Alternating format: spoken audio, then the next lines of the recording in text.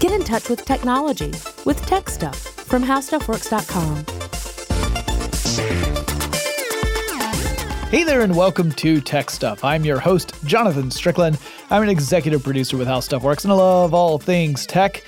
And today we're going to revisit a topic I have talked about numerous times. I've covered the topic of lasers on quite a few episodes of Tech Stuff. In fact, if you've been listening long enough, you know I used to always bust out the laser kind of Dr. Evil pronunciation at least once in every episode. So we got that out of the way.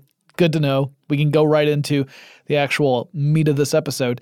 So I thought today we were going to cover some specific lasers and explain what people are doing with those lasers. And I think most of us are familiar with the general concept of lasers, but we're going to talk a little bit about how they work because it's important to understand the basics in order to get a deeper appreciation for the high-powered lasers I'm going to talk about today, because we're talking about some of the most powerful lasers in the world in this episode. So lasers are focused beams of light. They're used in, wicked light shows, like with Pink Floyd, or they're used to frustrate household pets. In science fiction, they're used either by or against robots and aliens, or both.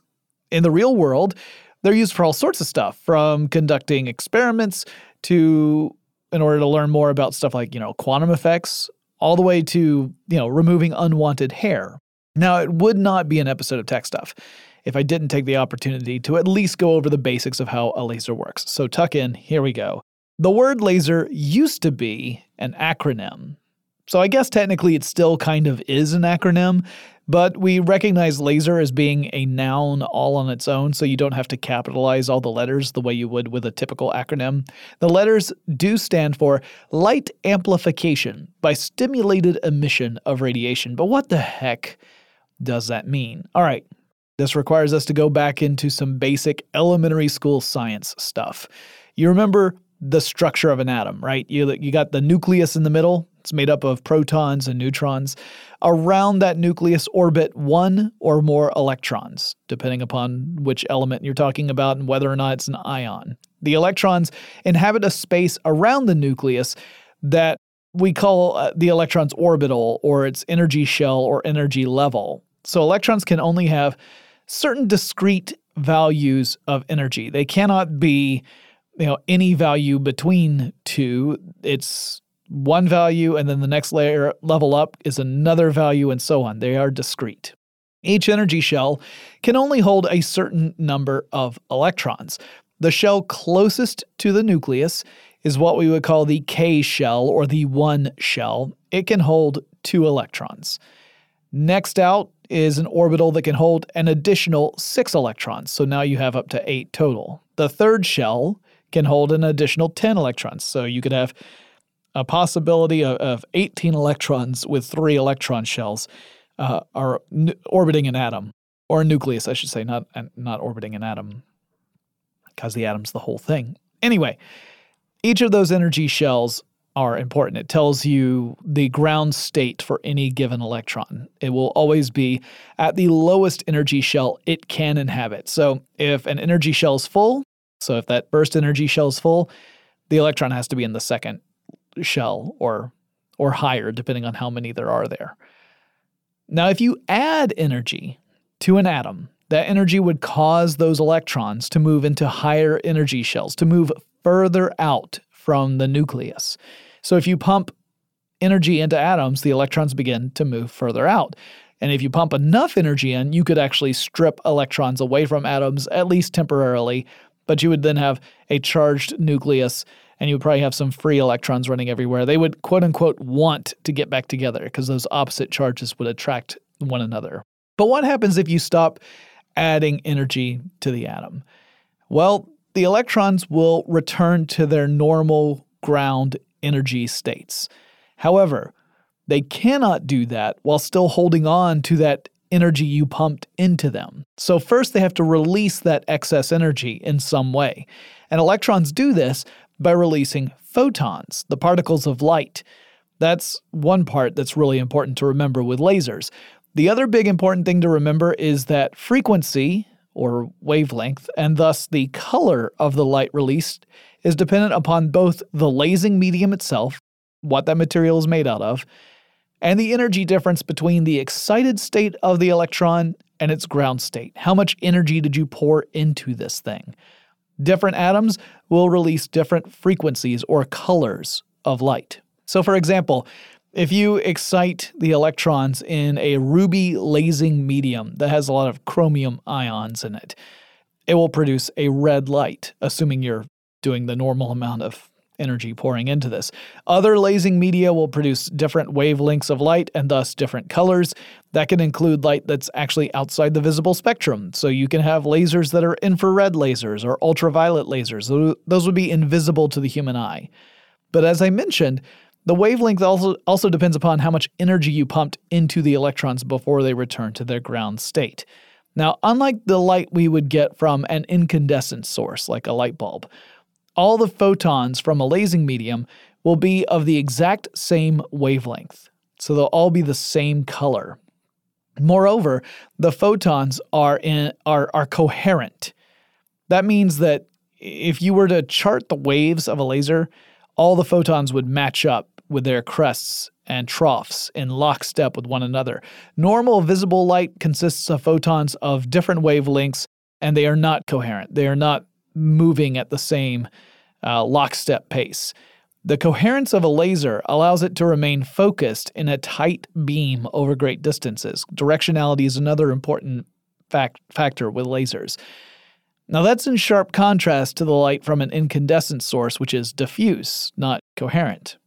For your typical, laboratory laser, the way you would stimulate the lasing medium is you would expose the lasing medium to an extremely intense flash of white light from powerful flash lamps for a fraction of a second typically. This is called pumping the lasing medium, as you are pouring energy into the medium, the collection of atoms, and thus exciting the electrons in those atoms to higher energy states. And when they come back down, they release these photons of the same wavelength and energy level. This process happens so fast that it's really hard to wrap your mind around it all, or at least it's very hard for me to do that, because we're talking about times that are at 1/1,000,000th of a second or even shorter than that. So typically, the goal is to excite electrons to an energy level 2 or 3 levels higher than their normal ground state. That increases what is called the population inversion. That is the relationship between the number of atoms that are in an excited state compared to those in the ground state. So we call it inverted because typically most atoms are in a ground state. But now we've inverted that where most atoms are in an excited state. As the electrons calm the heck down, they release these photons of the same wavelength, since that lasing medium is obviously made out of all the same stuff. These photons are locked together, so their wave fronts launch in unison. That's what makes them coherent. And they are very directional. And this happens because of the stimulated emission part of lasers. So you've got an excited electron. It returns to its ground state. It releases a photon of a certain wavelength. If that photon happens to run into an atom that also has an electron that was in that same excited state, the photon can stimulate that atom so that the photon the atom will emit when its electron returns to its ground state is going to vibrate the same as that first photon, and it will also move in the same direction as that first photon. Mirrors make up another important component in your typical laser. So let's think of a very simple laser. Imagine you've got a tube, and this tube is your laser. On either end of the tube, you have mirrors that are facing into the tube's center. And in the middle of the tube, you've got the lasing medium. And you've got a big flash lamp pointed at this tube. And it can shoot extremely intense white light at the lasing medium, which then ends up inducing this laser to begin, this stimulated emission process to begin. And so you get photons that are emitted by these excited atoms. They travel down the tube, they hit a mirror, bounces back, and it passes through the lasing medium again. And that gives it the opportunity to stimulate some more of the atoms so that they too will release photons that will be in the same wavefront, same direction as the initial photons. They'll continue down the tube, hit the mirror, bounce back. And this creates a cascade effect that can create more and more photons generating through this laser. Now, one of those two mirrors is what we would call half-silvered, which means that the mirror will actually allow some of that light to pass through while reflecting the rest of it back in. So some of the laser light escapes through that and then can be in a focused beam, while other photons would still bounce back into the tube and continue the propagation of photons. So that's how lasers work from a very, very high level. There are a lot of different details we could get into, like the fact that there are so many different types of lasing media, like there's solid state, there's gas lasing media, et cetera, et cetera. But what makes one laser more powerful than another? Well, that's a tricky question. What makes one laser a fun toy, like a laser pointer, and another one powerful enough to etch metal? Well, first, the energy level of photons produced by a lasing material is inversely proportional to the wavelength of the light produced when it is stimulated, when that lasing material is stimulated. So the higher the energy of the photon, the shorter the wavelength of that photon. And the wavelengths of visible light range from around the 390 nanometer range, that would be in the violet part of the spectrum, all the way up to 700 nanometers, which would be in the red part of the spectrum. So the further down Roy G. Biv you go, the higher the energy levels of the associated photons. So one thing that determines the power of a laser is the energy level of the photons, which depends upon the lasing medium and the amount of energy you're pouring into that medium to produce the laser in the first place. So your power source is another factor to consider. And there's also the question of whether your laser is constant or a pulsed laser. That also affects the power of the laser beam. I'll talk more about pulsed lasers a little bit later in this episode because it's a very important component of the really powerful lasers we're going to talk about. So when we come back, I'm going to start talking about some of these really powerful lasers and what they're used for. But first, let's take a quick break to thank our sponsor.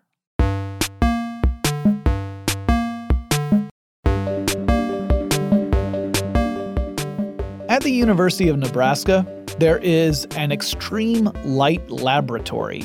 And in that lab, there's an enormous device called the Diocles laser. It's named after the inventor of the parabolic reflector. The parabolic reflector increases the intensity of reflected light. It's the most efficient way of doing it, the most powerful way of increasing the intensity of reflected light that we've ever discovered. So according to the lab's website, quote, Diocles begins with a modest amount of energy with a short pulse, then stretches the pulse and sends it through a series of amplifiers and titanium sapphire crystals to pump up its power. The secret to Diocles' high power is a compression stage, where the stretched, amplified pulse is compressed back into a very short, extremely powerful pulse. This trick prevents damage to the amplifiers. Then the powerful beam hits a parabolic reflector that focuses its power to extreme intensities.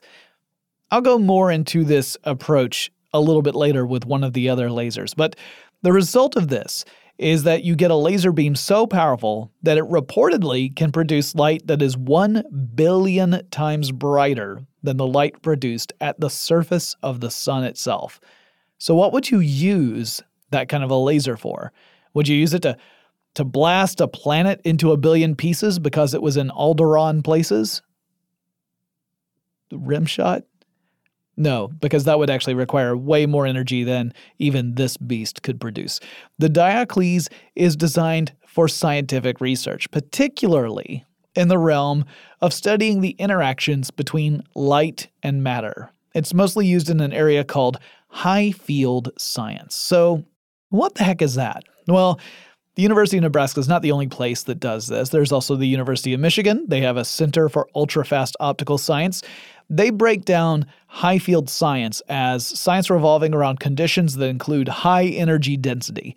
And that involves getting a better understanding of non-equilibrium systems, as well as a deeper understanding of electron behaviors. So this has the potential to have many different applications in the future relating to cool stuff like nanotechnology. Plus, well, we don't even know what we don't know yet, so we might find other really nifty things to do with it.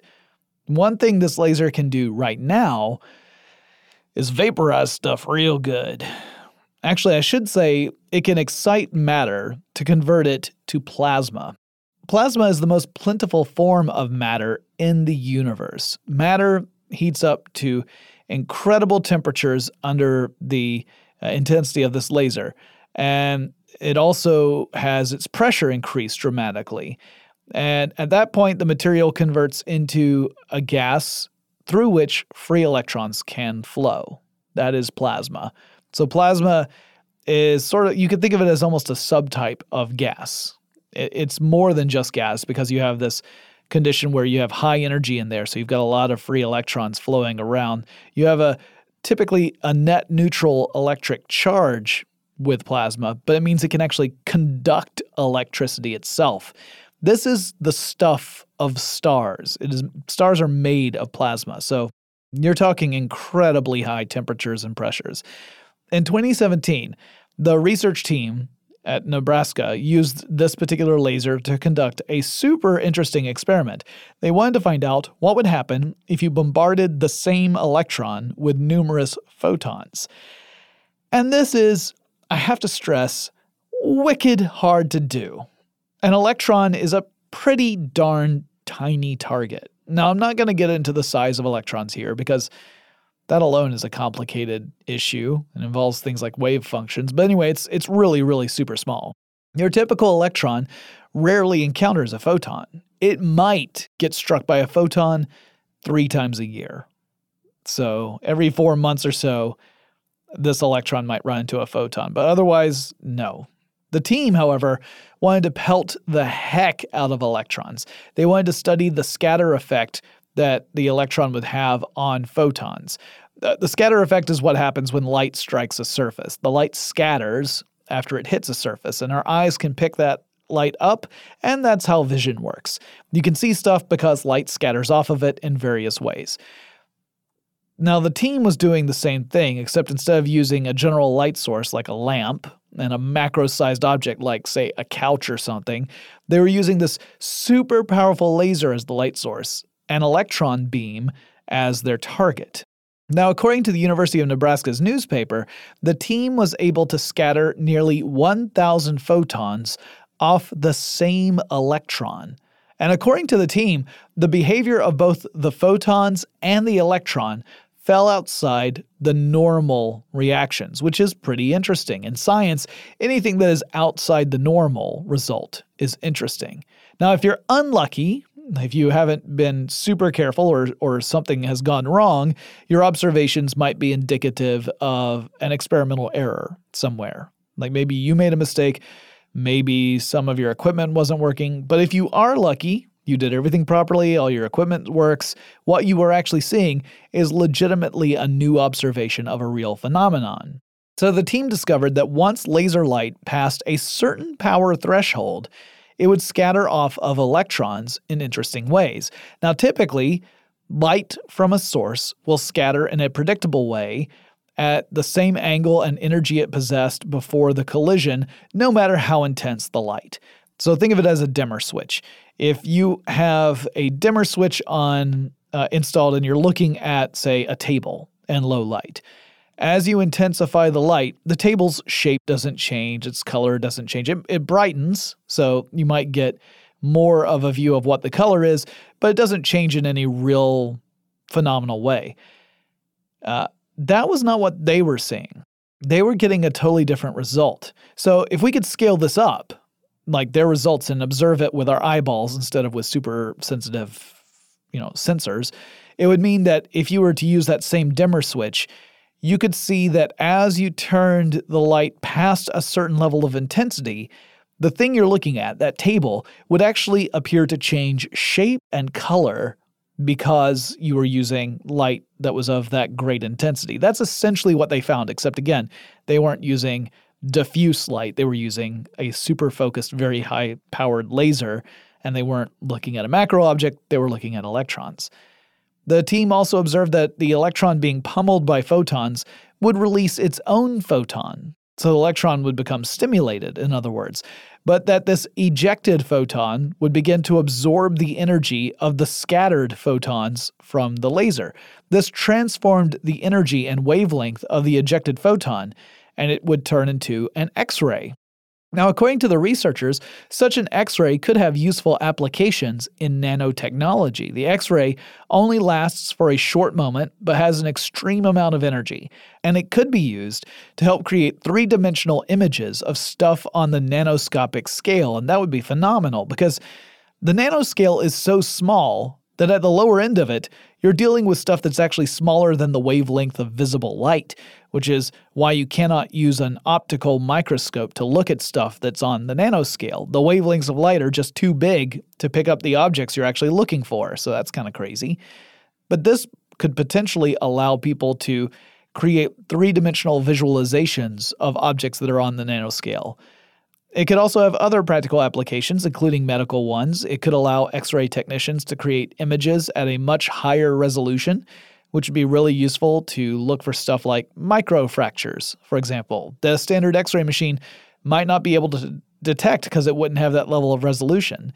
It could also be used in other applications, such as in security systems to scan for potential weapons or other security threats. And it's increasing our understanding of physics in general, which could lead to practical applications we can't even anticipate. So that's Diocles, but we have more to talk about in just a moment. Let's take a quick break to thank our sponsor.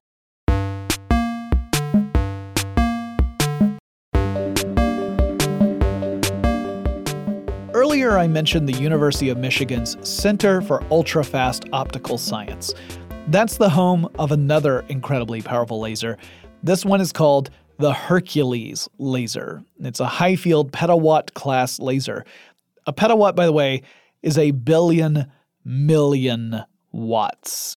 And a watt corresponds to the power in an electric circuit in which the potential difference is 1 volt and the current is 1 ampere. So we're talking very high-energy laser here.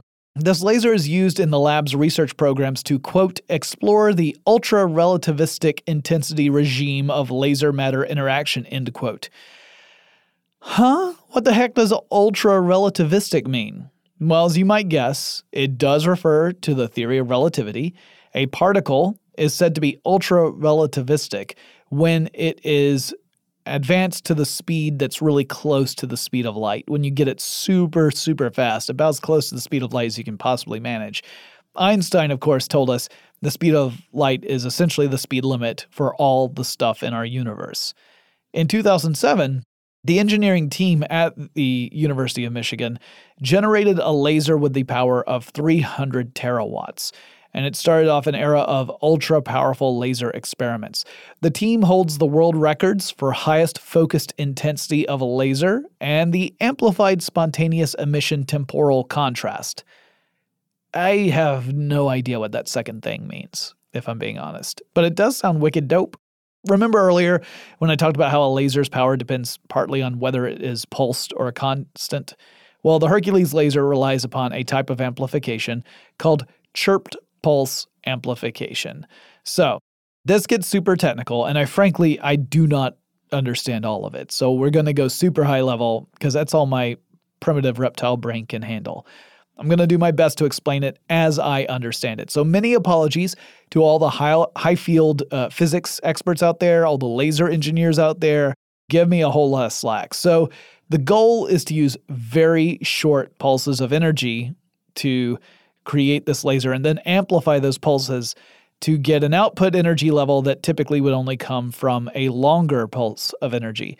Now, when I say short pulses, I'm talking crazy short. We're talking on the femtosecond scale. A femtosecond, by the way, is 1/quadrillionth of a second. It's an incredibly short amount of time. The femtosecond laser pulse that starts things off has a very high peak power level, and as well as the other stuff that comes with that, like electric fields and stuff. But these qualities actually make those super short pulses potentially harmful to laser components like optics, and it can also cause beam distortion.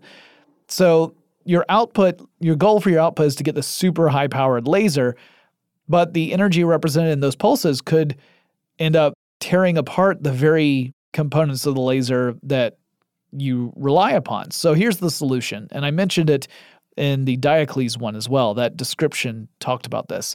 It's using a reversible process to effectively stretch out the laser pulse for the amplifier. And when you stretch out the laser pulse, it's not just dealing with a pulse that lasts longer, the energy level is reduced as well. So the amplifier, as the name suggests, amplifies that incoming signal so that the outgoing signal is much greater. It does this by ending up, the lasing medium ends up ejecting these photons, all of the same wavelength and the same energy level, and they all are going through in the same process. Now, before it actually emerges from the laser, it needs to go through another system to compress that pulse, to intensify the peak power of the outgoing laser. So you're doing the reverse of the stretching process that I mentioned a second ago. And by compressing the pulse back to its original length, you also increase its peak power back to its original peak power. So such a laser has an optical stretcher and an optical compressor in order to do this. So how do those work? Beats me. I read a whole paper on it, and my brain is still buzzing, and I don't even have the beginning levels of comprehension for this. This is way outside my level of expertise. However, the outcome is that we can now build lasers with incredibly high peak power outputs that otherwise would have been impossible. So the research team has 2 different test chambers that the Hercules can fire a laser into. One test chamber is for gases, and the other one is for solids. Both chambers are surrounded by radiation shielding in the form of cement walls, but the gas chamber has a secondary level of shielding made up from lead bricks to help block any potentially harmful radiation that would result from collision experiments. The team is using this laser to learn more about these high-powered interactions between matter and light. Some of what they learn might be useful in future applications, ranging from studying rapidly changing conditions within a plasma all the way to absorption spectroscopy, which is the group of methodologies we use to determine the measure of radiation absorption of various materials. And hey, while I've been covering some super high-tech lasers that are pushing our understanding of physics into new territory, I'm going to also mention one that might be used for less scholarly applications. That would be the Athena laser from Lockheed. This prototype laser, quote, uses Lockheed Martin's 30 kilowatt accelerated laser demonstration initiative, aka Aladdin, spectral beam combining fiber laser, in which multiple fiber laser modules form a single, powerful, high-quality beam, providing great efficiency and lethality in a design that scales to higher power levels, end quote. That's terrifying. Great efficiency and lethality. Whew. Now, it's a prototype laser weapon system that is designed to defeat close-in, low-value threats such as improvised rockets, unmanned aerial systems, vehicles, and small boats. It's also a quote from Lockheed Martin. So essentially, this device can fire an incredibly intense beam of light at a target, and it has the goal of either dazzling, damaging, or destroying the target. So you're either trying to disrupt its optical system so it can't find a target, or you're disabling it in some way or outright destroying it. The system relies on an infrared tracking camera to aim the laser at the target. For slower moving targets like a boat or an unmanned drone, a human operator would be allowed to verify that the target is in fact a potential threat before the system would actually fire. For more immediate threats like improvised rockets or mortars where time is of the essence, the system would operate in an autonomous mode. And the system has been demonstrated a few times. I actually watched a video of the Athena targeting system and watched as it brought down a drone that was designed to look kind of like your standard aircraft. It had wings and a tail section. So Athena would target the stabilizing fin on the tail of this unmanned aerial drone. And using this very high-powered laser, it damaged the fin, actually burned the fin off in a couple of examples pretty quickly, and that caused the drone to plummet to the earth and Lockheed has also shown that such a laser could even melt clean through the engine block of a truck. Now, the prototype is a proof of concept, and this laser isn't anywhere close to being a handheld weapon. This is not something you would give a soldier and say, head out there and take down that tank. It's a pretty big device. It would fit on like a warship, but it would require some miniaturization to fit on a tank or truck and not be so cumbersome and heavy that it would make operating the vehicle difficult. So we've got a long way to go before this gets deployed anywhere beyond very, very large platforms, like I said, like on warships or something. Still, this could be an indication pointing toward the future of warfare, where weapons work at the speed of light and can burn through solid steel in a matter of moments. But while there are destructive uses for powerful lasers, a lot of the ones I've looked at are meant to conduct scientific research or directly help with goals like making a practical fusion reactor or miniaturizing particle accelerators so that you don't have to build a facility the size of the Large Hadron Collider in Europe. So there are a lot of scientific, constructive methods and uses for lasers. So I'm very interested to learn more about those and maybe someday getting a better grasp on some of the more complicated factors like the lasing methodologies. Hope springs eternal. If you guys have any suggestions for future episodes of Tech Stuff, visit our website. It is techstuffpodcast.com. Tari does a great job on that website. You can find ways to contact the show, including email and our profiles on social media platforms. You can also, hopefully, find a link to the store where you can buy merchandise from Tech Stuff. If that link is not up yet, then just go to tpublic.com/techstuff, because every purchase you make goes to help the show, and I greatly appreciate it. And I'll talk to you again really soon.